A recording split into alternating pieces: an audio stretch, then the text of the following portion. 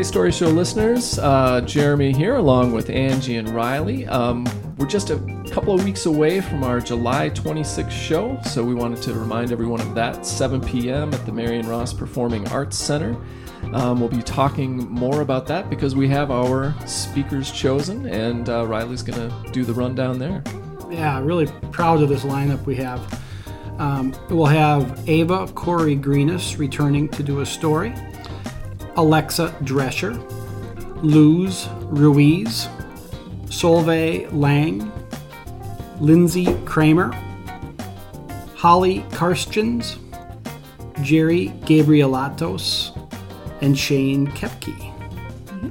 And you can get tickets for the show either at actonbroadway.com or you can go to the box office at the Marion Ross Performing Arts Center, or you can chat with any of our storytellers or with the three of us. We will all have tickets as well. Yeah, about 10 days before the show, everyone involved directly with the show will have tickets to sell, and I think that this one tickets are going to be at a premium because I think we're going to have a great turnout for this. It's a show honoring Randy Kerr. The theme is Let Your Light Shine, and I just think we're going to have a great turnout for this one. So, and then we'll have Ariel and Aaron Winter doing music, and they'll have tickets as well. Yeah, awesome. I just saw them the other night at the Interchange, and they were awesome. Easy Heart. Right.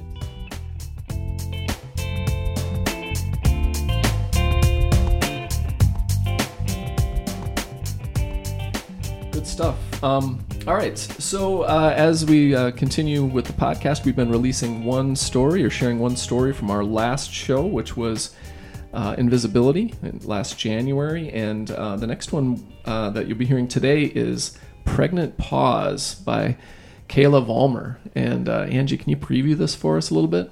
Yes. It's so good. Kayla has a creative writing degree from Mankato, so her stories are always on point. They are impactful and humorous and just are this perfect bubble of what it means to be human.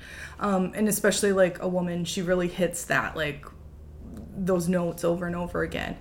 And this one is about a child mistakenly identifying her as pregnant in a restaurant and sort of like her reaction to that and what happens as the story goes on. And it is heartbreaking and hilarious at the same time. She really mixes those two things well together.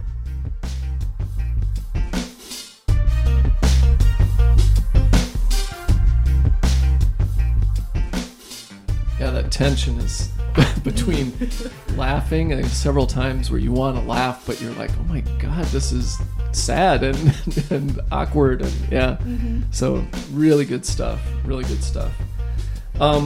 So without further ado, moving on, and hope you enjoy this and hope you can make the July 26th story show with Let Your Light Shine. But in the meantime, please take in Kayla Vollmer's Pregnant Pause. Thanks.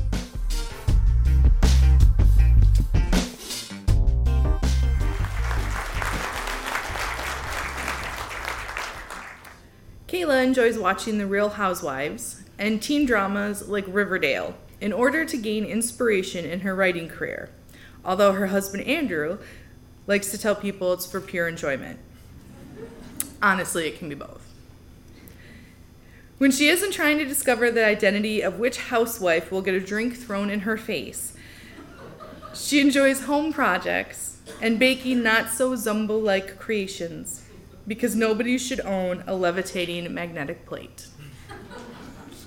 This is Pregnant Pause by Kayla Vollmer.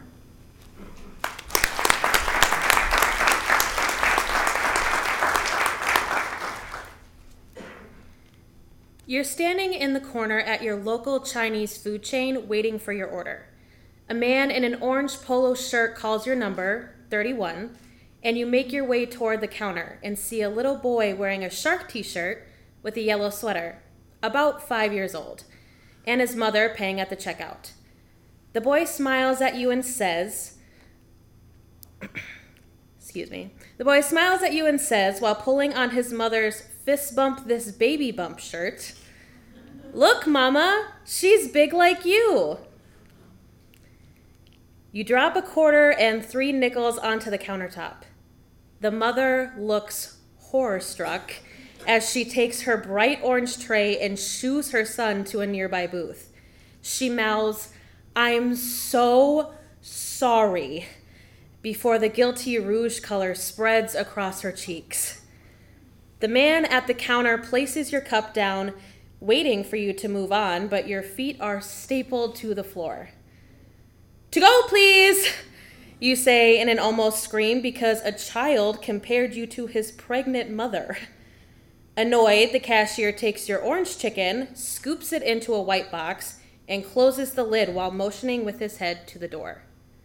You weren't planning on eating in your car, but you weren't really planning on a child comparing you to his pregnant mother, so you drive.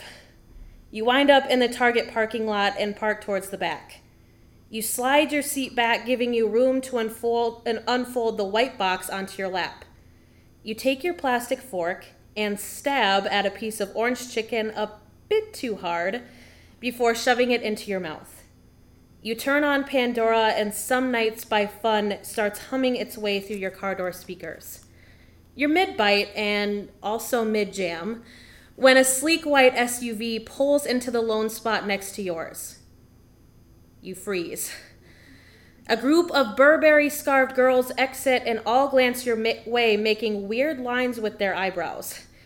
You try to grab your phone and act like you're sitting in your car for another reason besides that a child compared you to his pregnant mother, but your phone is in your bag on the floor, so you crush the white box and throw it in the back seat, hoping the girls will walk away, but they linger, and the chorus of Some Nights sounds louder and louder before it crashes to the bridge, and the girls slink off with their bedazzled wristlets. The air in your lungs starts coming faster and faster than you can breathe it out, and now you're crying hysterically in the Target parking lot because a child compared you to his pregnant mother. After you wipe your tears away with the grease-stained Chinese food napkin, you drive to the other side of the mall because you don't want to be the girl who ate her takeout in the back of the Target parking lot. So you park in the back next to the movie theater and boutique shops. You glance at yourself in the visor mirror and notice the very distinct tear marks running down your cheeks. You dip a napkin into your water cup and slowly begin to make circles on your face. You walk into the mall and head straight to Sephora's foundation section. You walk past all of the beautiful signage and look longingly at the eyeshadow palettes and slowly begin to feel better. Until you catch a glimpse of yourself in the ultra-fluorescent lighting and immediately want to write a Facebook rant about how terrible it is that they control their lighting to make you feel so bad about yourself that you'll buy more products. But you don't. You sit in that uncomfortable movie star chair and let Ashley, the philosophy major, paint your face to cover the parts you wish to not look at. She asks what brings you into the mall today, and you almost tell her that it's because a child compared you to his pregnant mother. But instead, you tell her you're Christmas shopping. She begins her enticing story on why everyone on your list will love the new sugar lip treatments. So when she's finished, you spend $129 on chapstick and walk out of the mall, or walk out with the small black and white striped bag. You figure while you're at the mall, you might as well get some shopping done, so you walk into Nordstrom and touch cashmere sweaters you can't afford and sharp heels you can never walk in. You don't know why you're looking here. You stand tall on the escalator in the middle of the store as it takes you up, up, up, and into the children's section. You're stepping off when you see a boy sweater. A yellow sweater. A yellow sweater that looks kind of like the yellow sweater the child who compared you to his pregnant mother was wearing, and you start to suck in a combination of air and Chanel Coco Mademoiselle. You beg yourself not to cry here. In search for something to do that will distract you, you see a section that says Fall Essentials in glittering red letters. So you walk. With a purpose, you grab as much as you can in your size. Tops with flowing sleeves, velvet, overalls, designers you can't pronounce are hanging now sloppily in your arms. You walk quickly to the fitting room, close the door, and heave your pile onto the oddly shaped bench and begin stripping. You slip into a pair of maroon velvet pants and see the way the material swirls at your hips, so you take them off. You try on sweaters, jeans, jumpsuits, and skirts before you finally realize that trying on clothes has never solved anyone's problems. And instead, you neatly begin to fold the clothes you've strewn haphazardly on the floor, spending time on each piece, running the fabrics between your fingers, expertly matching seam to seam. You finally open the dressing room door, leaving a pristinely stacked tower of clothes behind. You feel defeated. Deep down, you know you can't be mad at a child who compared you to his pregnant mother, but you can't shake the feeling it's given you. You walk to Target. You walk past the Christmas cards, the crafts, beauty section, kitchen necessities, storage, and entertainment. You walk in circles, keeping up with the rhythmic energy of the store. Your therapist once told you to match your feelings with the movement, but because you can't run in Target, you speed walk in your moccasins, trying to burn out the memory that a child compared you to his pregnant mother. You finally stop. You walk back out to your car, and someone has parked so close to the driver's side door that you can't seem to shimmy yourself past to get in. You pace back and forth behind your trunk. You want to kick the shitty person who drove their forest green Toyota Corolla to this mall and parked so close to you. You take 3 deep breaths, unlock your car, and try and climb in through the passenger side. The rubber on your shoe slips across the leather seat as you try and push yourself across, sending you flying towards the bottom of the driver's side door, smacking your head on the inside handle. You lie there for a minute, face first into the cold leather seat. You start thinking about all of the times that you were a bitch in high school and start wondering if this is the universe's cosmic joke to totally spin you into insanity. You place both palms on the seat and prop yourself up into a sitting position, finally in the driver's seat, and when you look over, the Corolla is gone. You begin to cry, and now you're not sure if it's because a child compared you to his pregnant mother or because you effing hate Toyota Corollas. You finally make it back to your house. When you walk in, covered in fresh snow and misery, you are greeted by your husband. He asks you how your day went, and you go silent because it's embarrassing to admit that a child compared you to his pregnant mother. But nevertheless, you rush into your story without air for a pause. He places his hand on your knee and smiles at you. And suddenly, all of the shame and all of the humiliation that's been sitting on your skin evaporates under his palm. You think there's a possibility that the child thought you were fat. You think there's a possibility that the child loved the comforting appeal of your curves as much as he loved his own mother's. You think about the fact that he was 5.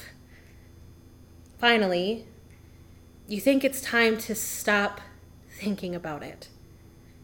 You place your hand on your husband's and kindly ask that he get you an ice pack. Thanks.